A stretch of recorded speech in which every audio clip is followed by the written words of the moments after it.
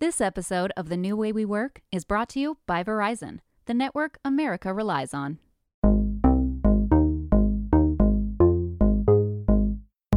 This is Secrets of the Most Productive People, a productivity podcast where we work smarter instead of harder and dissect exactly how to get it all done. I'm Fast Company Deputy Editor Kate Davis.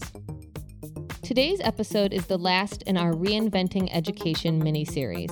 We're going to take a look at how school nurses are preparing and dealing with school reopenings, as well as what epidemiologists are thinking about how we emerge from this crisis.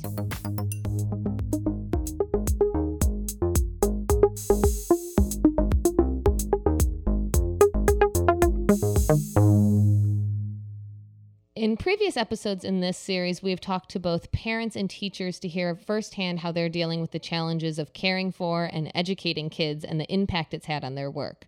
We've also explored the public policy and private sector solutions to this far-reaching problem. If you haven't already, I really encourage you to go back and listen to those episodes. They really help set up the enormity of what we're dealing with and offer some solutions on how we can emerge from this in a much better place than where we started. Joining me to discuss her reporting is staff writer and co-host of the Fast Company podcast Fast Break, Ruth Reeder. Ruth, thanks so much for coming back on the show. Thanks for having me. So far in this series, we focus mostly on families and teachers, all of whom are on the front lines, so to speak, of this school reopening dilemma that we're finding ourselves in. But there's another group of education professionals that we haven't mentioned yet, but they're playing such a crucial role in schools attempting to restart for in-person learning. And those people are school nurses. In your reporting, you talked to a nurse working at an elementary school in Rhode Island. Is that right? That's right. I talked to Amy Dark, who works in Gloucester, Rhode Island, and is also Rhode Island's director for the National Association for School Nurses. Amy fortunately works in a state that she says really prioritizes school nurses, but that's definitely not the case everywhere. Oh, it's certainly not. If you go to Montana, I think that the ratio is 10,000 students to one school nurse.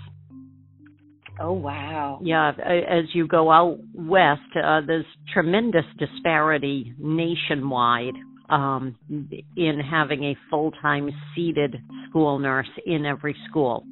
This is particularly troubling since the health needs of students is only increasing. The classic idea of a school nurse that exists in probably all of our memories just doesn't exist anymore. And gone are the days of it really being that person that you go to if you are trying to get out of math class with an ill stomach, or you might have gotten a scrape or bump on the playground. We are now really on the front lines of acute care. We have children who are, very fragile diabetics. We have students who have frequent seizures at school. We have students coming to school on ventilators. We have students requiring supplemental nutrition, being, tube feedings throughout the day. And this is in addition to our already very busy caseload. And add on COVID-19 to that. It really sounds like it's another existing problem, kind of like some of the other opportunity gaps and inequalities that we've looked at. This crisis is really throwing into the spotlight this disparity in school nurses and funding of school nurses and existence of school nurses in so many places. And I know that, Rhode Island, like many places, went entirely virtual this past spring. But for context, how was Amy's district and the state as a whole kind of approached this school year? So in Rhode Island, the Department of Education asked every public school district to submit plans for 4 different scenarios in July. And that was for full in-person, partial in-person, limited in-person, and fully virtual, which, many states did this as well. And there are 30 different districts in Rhode Island. So as you can imagine, there are a lot of different plans. At the end of August, however, Rhode Island Governor Gina Raimondo announced that all but 2 school districts were going to go back to fully reopen for in-person classes. And this was contingent on those districts having less than 100 cases per 100,000 residents on a weekly basis in order to bring students back into schools. Raimondo would like all schools to meet this criterion. Basically, she wants all schools to go back to full in-person learning by mid-October. And that's the plan in general. But obviously, if those districts don't meet that threshold, then it's a no-go. Yeah, right. So going back to Amy, what happened to her role after the schools went remote? Well, you would imagine, if there's no kids in school, then a school nurse has a lot less to do. But that turned out not to be the case.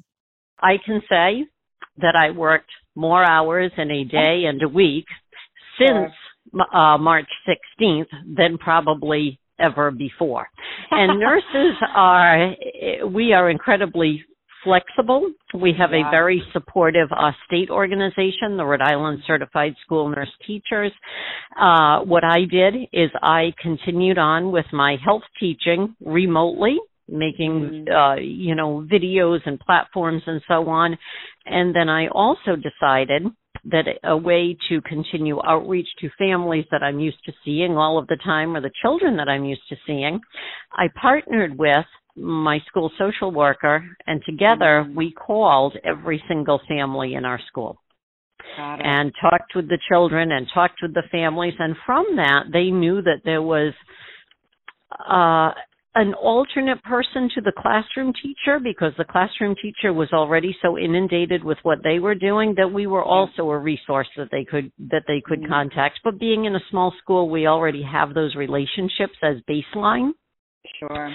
And we also have continuing to make sure that the children with acute illnesses, chronic illnesses, are getting to the doctor, accessing the things that they can. If mom or dad have lost their job and their health insurance, we could be that liaison, making sure that that's happening. So it really is remarkable what the school nurse can still do while distance learning. I want to stick with what Amy just said about health insurance, because it's such a huge issue.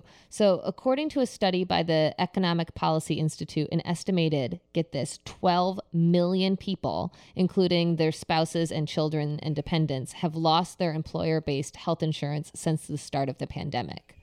It's really crazy how multi-layered the impact of this pandemic is. And also the number of people who have now in turn had to go on public forms of health insurance, either like Medicare or Medicaid. Yeah. Yeah. And it's, and I think, we've talked about in this series that school is so much more than just education. We've touched on how it's socialization, how it's emotional, but, also for a lot of kids, it's the place where they get their meals. And also, to her point, it's there for some basic forms of healthcare that now, being out of school, not having a school nurse, and losing your health insurance, are putting, again, the most vulnerable kids at even more risk.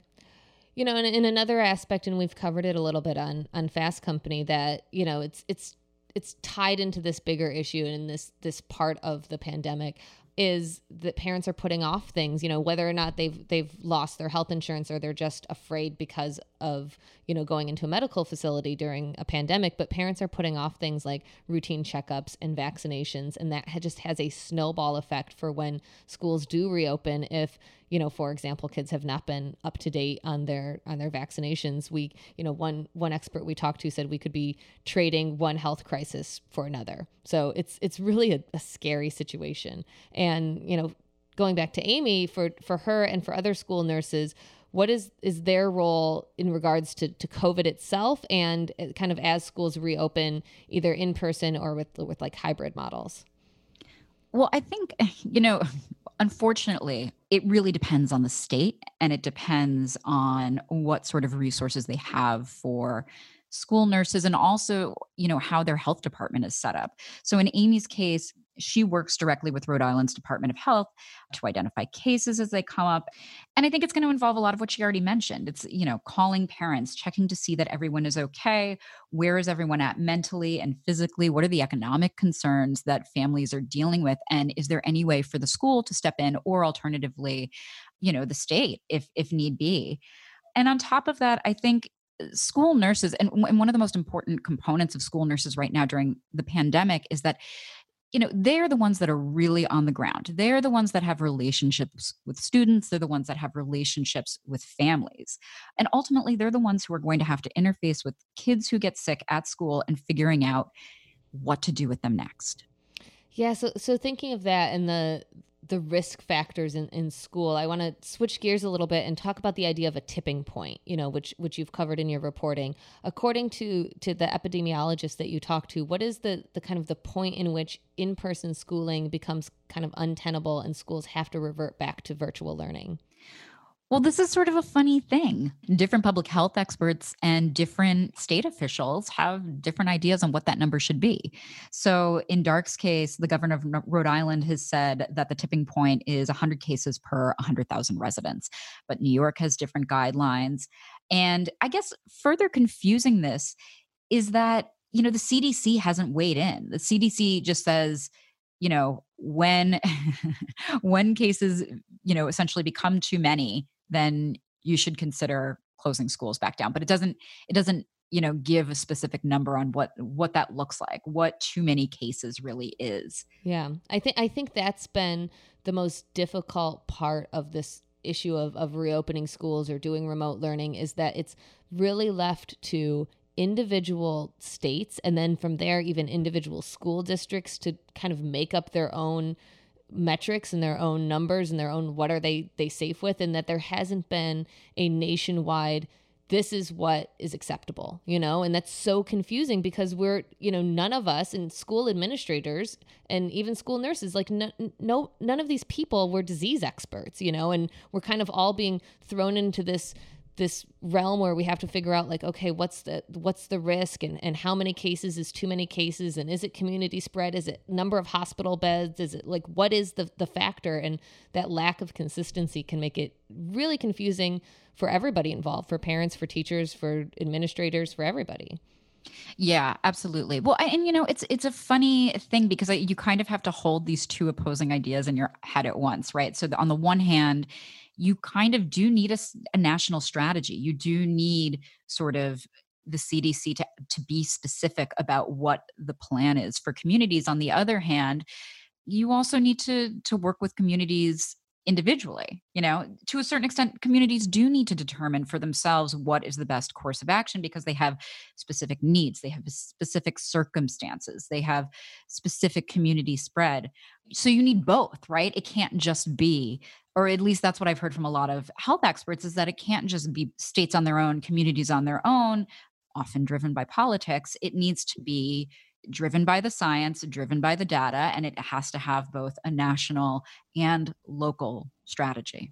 Yeah, and it kind of, it goes a little bit hand in glove with that there's no national strategy for reopening or for what's safe to reopen. Like some places, like the different phases included different things. Like a phase 2 in one state might include in-person dining, but that wasn't included until phase 4 in another state. And so if those factors are not consistent, and then your school districts are different, and your school districts have smaller class sizes or bigger class sizes, trying to put all of those disparate pieces of the puzzle together and figure out, what's the risk within school, but then what's the risk in the community as well. It's been kind of mind-boggling. Completely. And, nothing is cut and dry. With Amy Dark, the nurse that I spoke with, she described testing numbers and these tipping point numbers. Any kind of testing is only going to give you the tip of the iceberg. It's an indicator of the possible scope of the issue. And part of the role of school nurses is looking at the sort of day-to-day activity. What are they seeing? What symptoms are they seeing? How are they seeing faculty? Those are the kind of signals that are ultimately going to dictate how a school reacts and makes choices. And also what makes dealing with COVID really difficult.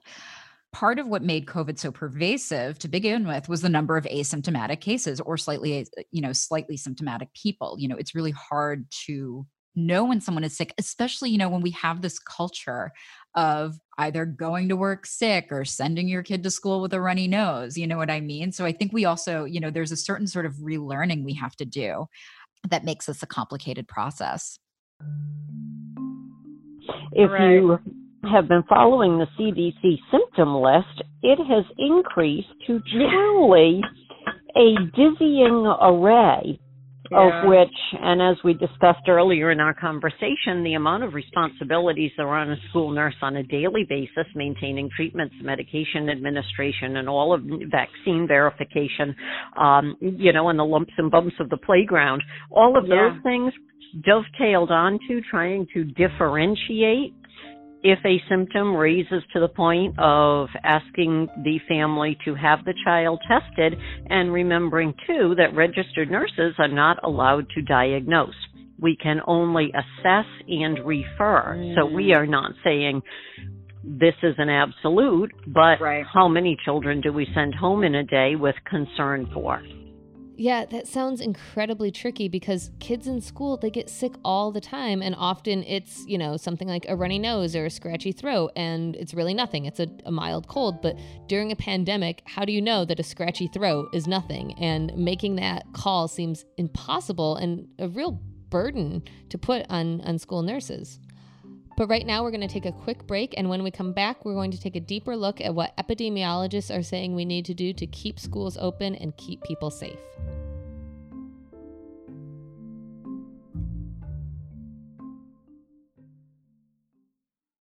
This episode of The New Way We Work is brought to you by Verizon, the network you can rely on for your phone and for your home internet. Find the plan that's right for you at Verizon.com. Joining us now to discuss how schools can successfully reopen and stay open is Dr. Preeti Malani, Chief Health Officer and Professor of Medicine at the University of Michigan. Dr. Malani, thanks so much for being here. Thank you for having me. So let's take it back to March when, the U.S., finally kind of realized that coronavirus was here and shut down. At that point, what should have been done at a state level and a national level to prioritize the reopenings of schools for the fall, and what to avoid kind of what we've seen happening playing out over the summer and even now into September and October in some places, this kind of last minute effort? I think there are a couple things just to begin. One is that this is hard and things are changing. And when I think back to March, it really feels like a lifetime ago. But as you note, within a matter of days, really every school, college, K through 12, as well as higher education, made this very rapid, and I made a very rapid and unplanned pivot to remote learning. And at that moment, the country was in turmoil. The healthcare systems were overwhelmed, including in our state, in Michigan, and in Ann Arbor for that matter. And at that moment, it was really about survival. And I mean that literally and figuratively. Health and well-being more broadly had to sort of be put aside. We think about remote learning and all the issues that come with that, isolation and learning issues and just barriers. And then, as you know, things started to settle down.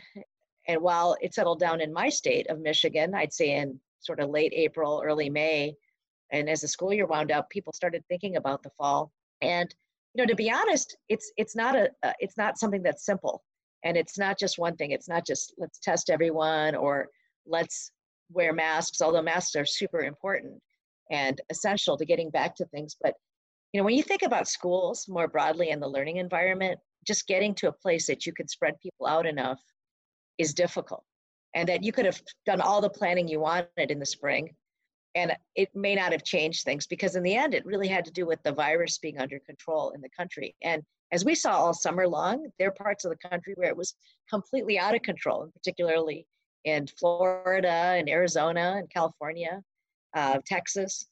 And here we are, and somehow we got to Labor Day, and that's a traditional start time for a lot of schools, although that varies. And what I've seen is some schools have said, okay, we're going to do this in a hybrid fashion where, kids are here one day, they're not here another, or they're here in the morning and not in the afternoon. And, the young kids are here, the older kids are remote. It's not one way. And there are other places where the pandemic just looks different. And these are especially places that are a little less populated. They're away from the urban centers, and it is a bit like business like usual there. And it just has to do with the fact that those places are a little bit isolated, and they've been able to maintain day-to-day life without some of these changes. But where I am in Ann Arbor, the Ann Arbor public schools are remote for the time being, and I'm not sure exactly how they're going to get back to face-to-face learning. And I think one of the difficulties is that there's so much effort required in the logistics. And what I've heard from educators, smart educators, is that if all that effort goes into delivering really robust remote curriculum, you can knock it out of the park. And I think some places have just made that decision and said, you know what? It's not ideal. Let's do our best to support the individuals we can support, and it might be with technology, it might be with virtual tutoring, it might be finding ways to get people face to face who need it in small settings, but to actually transform a whole system that's built around density and togetherness is impossible in the kind of timeline that we're talking about.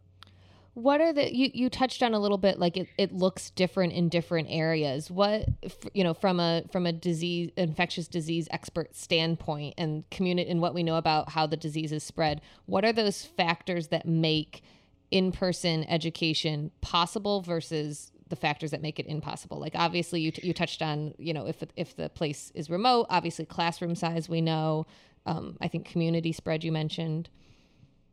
I think some of it is also how comfortable the faculty and community are. One of the things that we don't talk about is that teachers and staff are also parents, and some of them have a situation where they're also trying to help their own children. They're trying to help their own children get on Zoom while they're teaching class. And I think the childcare situation has been really difficult. So that's one more consideration to think about. The density in a lot of schools is already pretty high, and you sort of hear it places. Fortunately, I think again, my perspective is in Ann Arbor as a parent. Huron High School, where my son went to school, it's pretty busy as you pass classes, and that even if you came up with ways to redo the hallway, I don't see a way to really get the numbers down where you can have some sort of distance. 6 feet is not realistic in most of those settings, but can you do 4 feet with masks? And I think even getting to that is a little bit difficult. I don't have the answer, except that you do need community spread to be under control, and you need the community to feel good about this. We can do a lot of things to make the environment safe, but in the end, we also need to make people feel safe, and we need to answer the questions they have. And I think, again, that's difficult because places do this differently. I haven't seen one standard way that people are doing this, but yet people are doing this. They're doing something that feels impossible.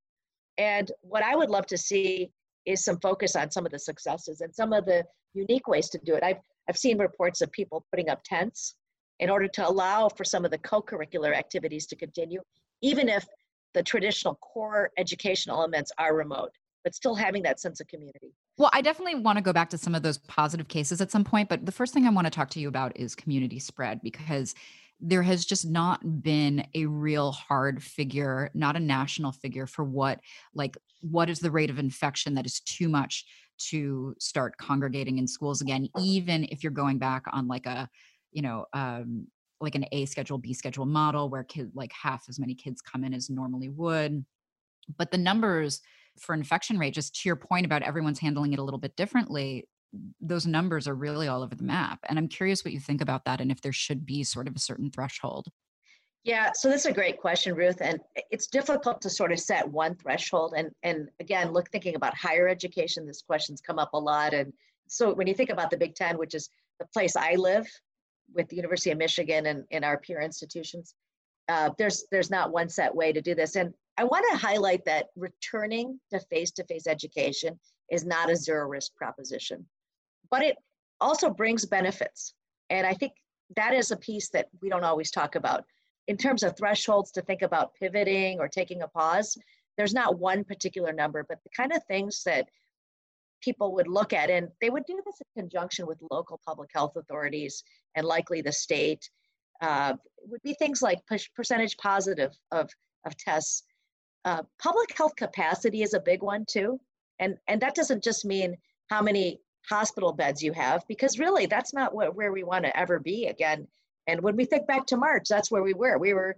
The hospitals were beyond capacity, and we were thinking of very non-traditional ways to try to take care of patients.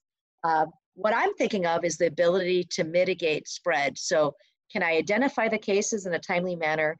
Can I do the contact tracings? Can I do isolation and quarantine? And again, when people live in the community, it's a different issue than if they're living on a college campus where you need quarantine facilities. Again, K through 12 kids are going to presumably be living with adults. And now that also brings interesting issues because you may have vulnerable older adults living with you, or even younger people, and intergenerational families. You also have crowded conditions in some settings for some students. But it's things like what's happening over time, what's going on, and are there a number of outbreaks at once? Is there spread within a school where you might have to take a pause at one particular school, but that may not affect another school? And spread tends to happen in social settings, not in the school settings. And again, that's difficult to explain sometimes because there's an understandable fear for people like to send their kids back and to be in a setting where they're very close to other people. But what I worry about are kids getting together outside, particularly older kids who decide to have a party and the social distancing goes away, and or they're all like packed into a car or into someone's basement. So I think you really need their whole life to be around mitigation, yet you need to find ways for them to gather safely. So it's not one particular metric, it's several things. It's percentage positives of tests, it's having adequate testing, it's having adequate public health capacity to do the contact tracing. On a college campus, you'd think about things like quarantine facilities. And you may get to the point in some schools where there's so many people who are either quarantined or sick that there's nobody in class, or that the staff end up not being able to teach in person. And I think some of this happened in the southern states, which for the most part went back to face-to-face education. And to be honest, I haven't seen much of what's happened and whether the schools have contributed to local outbreaks, or is it like other things where it's the social setting that matters? I think that's really interesting because I think, like you say, parents are really concerned about sending their kids back to school and the kids getting sick at school. But what you're saying is that that's an environment that, we're mandating masks, we're mandating social distancing, we're putting more parameters in place. And so actually children in school are more safe than I suppose like out in their community. And it's the social settings. Is it just because people let their guard down and don't, adhere to social distancing and mask wearing, or what is it about the community risk that's higher than the school risk? So it's a great question, Kate. I would say one of the big things that we have learned since the spring is the importance of masks and the importance of asymptomatic spread. And this is kind of gets at your point, is we certainly can't have people coming to school who are sick. And, for years and years, everyone just went to school no matter what. And, I'm certainly guilty of coming to work sick. I'm certainly guilty of sending my kids to school sick, because the idea that you would miss school, like, unless you're really sick. And kids have like runny noses for 6 months out of the year, yeah. That's correct. So what's happened is now we sort of take an approach where it's like, okay, we're going to assume that we don't have people that are sick, or certainly not obviously sick. And you are putting them into a more controlled environment where the mitigation measures are there. And there's been good examples of this, and I will point to healthcare as a place where we are in close quarters and we do share spaces. I mean, not everyone's got their own place to work. And I'm talking to today from the University of Michigan Health System, and I feel very comfortable here. I've gotten to where I'm comfortable interacting with patients. I wear a mask. They wear masks other than when I might look in their mouth. But we have not seen spread in the healthcare setting. And that's an important point. Early on, where we just didn't understand how this virus was spread, we weren't masking back in March universally. And there was spread. And unfortunately, some people got very sick. There have been other cases too. There was this great case of a hairdresser in Missouri. I'm not sure if you heard about this, but this is a hairdresser who was symptomatic with coronavirus infection and cut the hair of numerous clients over the course of several days. And then they tested all these people and there was no spread. Everyone had a mask on. There has been growing evidence to really support that. And I believe that the school setting we're going to find this as well. Now, does that mean it's easy to send your kids to school and feel good about it? No, it doesn't, because it's scary as a parent, the most precious thing in your life, to send them somewhere where you're worried about coronavirus. But, I will get back to the fact that there are other risks for these kids, and there are academic risks, there are emotional well-being risks, there are risks around equity. I mean, learning remotely is not possible for every person. So the social piece is important. And again, I think with little kids, you tend to have a little more oversight. And again, I think it's just different. The world is different than when I grew up, where I would probably like wander for hours and hours, and I knew when to come home at the end of the day, especially in the summertime. But these days, I think people do know where their kids are, and if they are playing, they're doing it outside in small groups. But I worry about older kids because it's natural to want to get together.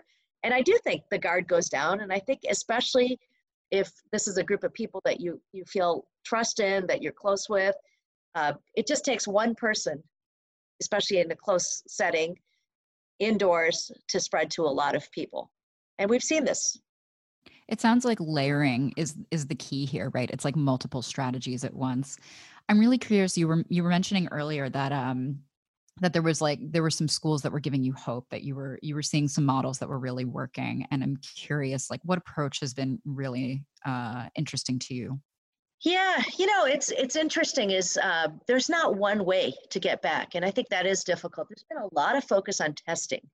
And there is a tendency to believe that if you just test everyone all the time, you can get back safely. And I do think that could work in a small setting. And boarding schools have done this.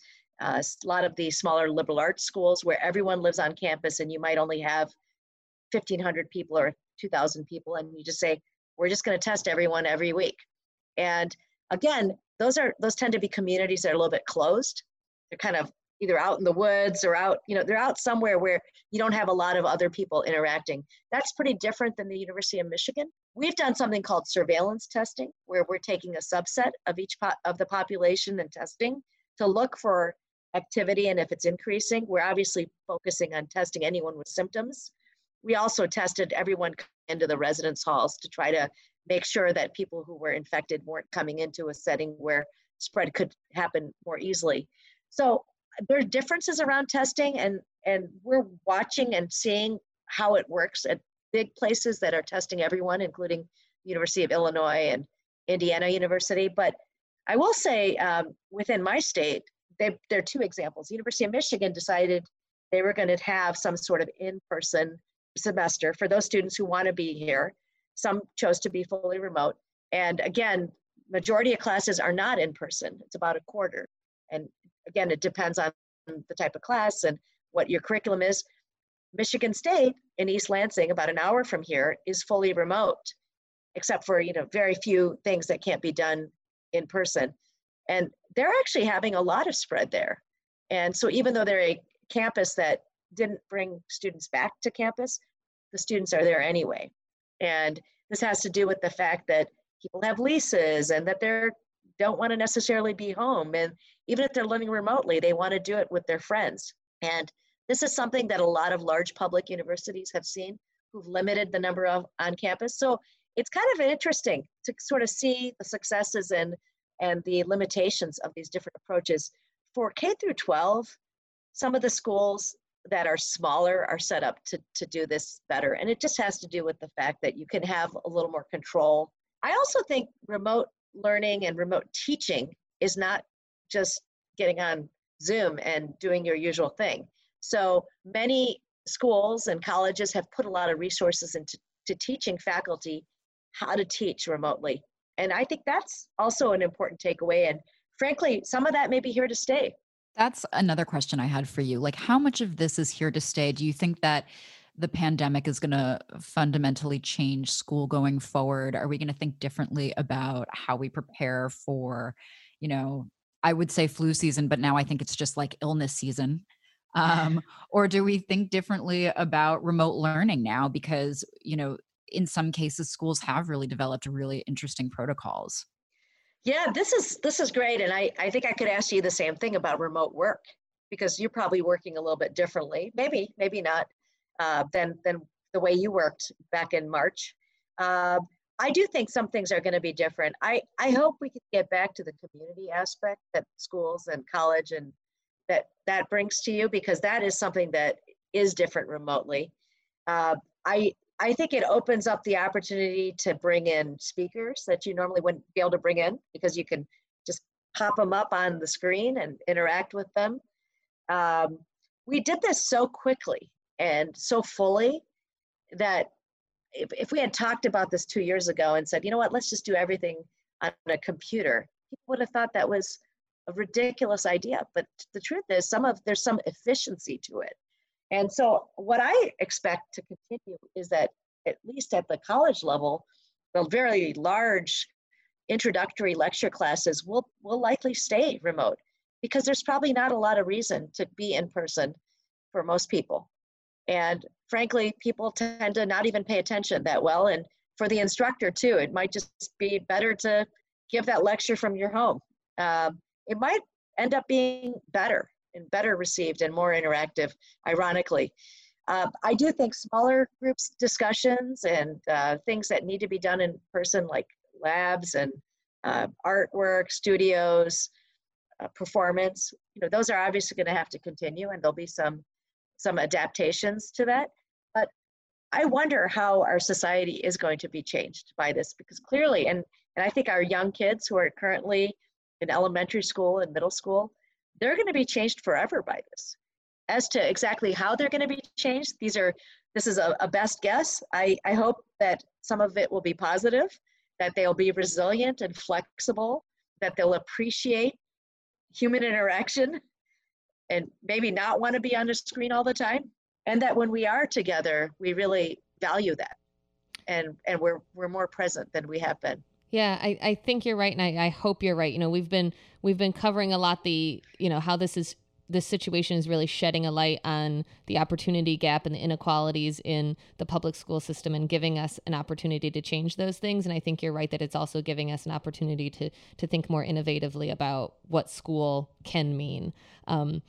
I hope that we do think about the inequities and what can be done creatively, and that the traditional summer school, as I remember summer school, maybe that's not the way to go about it, but maybe it is bringing school buses in with mobile hotspots and bringing education to the spaces where it really is needed, and doing it in a way that's more effective. And I think in some ways, there's so many rules about school, and not just for students, but for faculty, and how you teach and what you have to teach. Hopefully some of this gives freedom to do what is needed for that particular community. Yeah, I hope so. I hope we emerge from this in a better place than when we started. I'll tell you, I mean, you gotta hope, because it's not a good situation to be in. And I really do feel for the kids, truly.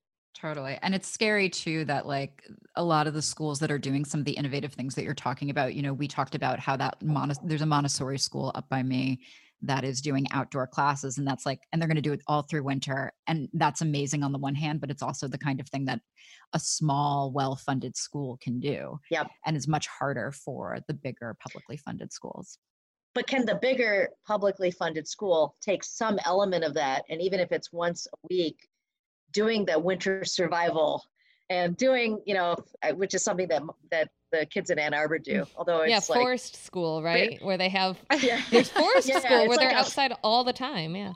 Yeah. Yeah. And like mountain school and things, but can you do it in a way, can you find like a farmhouse? Can you find a barn that you can keep open?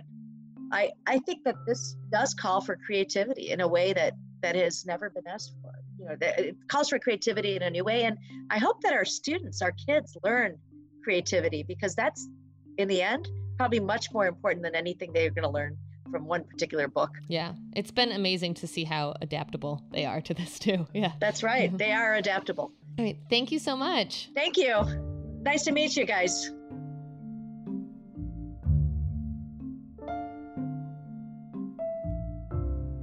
She had so many interesting things to say that are making me, one, feel better about the decision to send my 4-year-old to preschool, but two, just about the ways that we're thinking about the risks and thinking about them differently. Like what she said about it's not so much in the classroom as in the hallways between the classrooms. It's not so much in the school as it is out in the community, and thinking about like the ways that we're viewing risks and to her point, which you explored in your article too, like the other elements that we're not considering, like the social emotional elements and how important those are.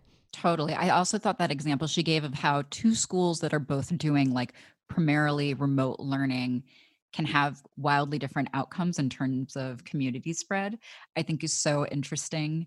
And really, like, it seems to all come back to, and I think a lot of health experts have said this, it's just a layered approach. You have to have multiple ways of trying to combat spread, right? Whether that's testing, mask wearing, doing some classes outside, thinking more deeply about remote learning, whatever that is. Yeah, and that it's not a kind of, as you said, like a zero sum. It's not all or nothing. It's not in-person classes or have total remote or, only go to school, but not, it's just all of these different elements. And I think it's, as we keep learning more and more about it, and like to her point of, we weren't wearing masks in March, and like how of our knowledge of the disease and knowledge of spread is evolving and changing. And then simultaneously how it's helping us reimagine school and what school means.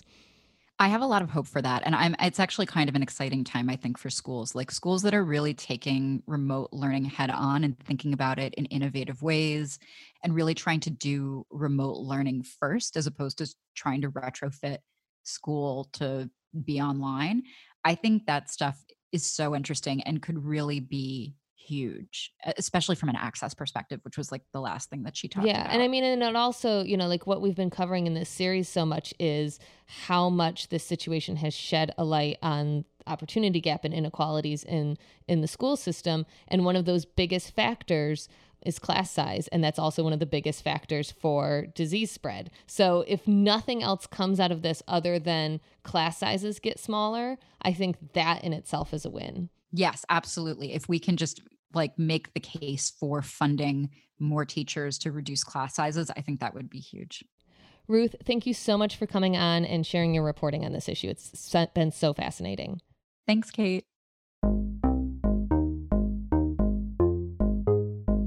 So this is our last episode in our Reinventing Education mini-series. I want to thank you so much for coming along with me on this new experiment for the show. And I can't tell you how much I've enjoyed talking to my Fast Company colleagues and hearing from parents, teachers, and experts facing this crisis.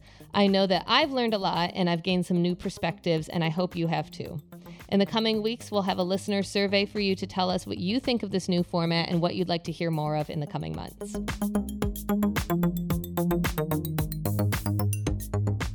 And that's it for this episode. Be sure to subscribe to Secrets of the Most Productive People wherever you listen. And we want to hear from you. Are you a working parent, a teacher, a child care provider? Let us know how you've been handling education in the pandemic by leaving us a voicemail at 833-582-FAST. That's 833-582-3278. Or you can tweet us with the hashtag FCMostProductive or send us an email at mostproductive@fastcompany.com. This episode is part of our Reinventing Education series. You can find all the articles from the series on fastcompany.com, including Ruth Reeder's reporting on this topic. If you liked this episode, please let us know. Leave us a rating and review on Apple Podcasts or wherever you listen. Secrets of the Most Productive People is produced by Joshua Christensen.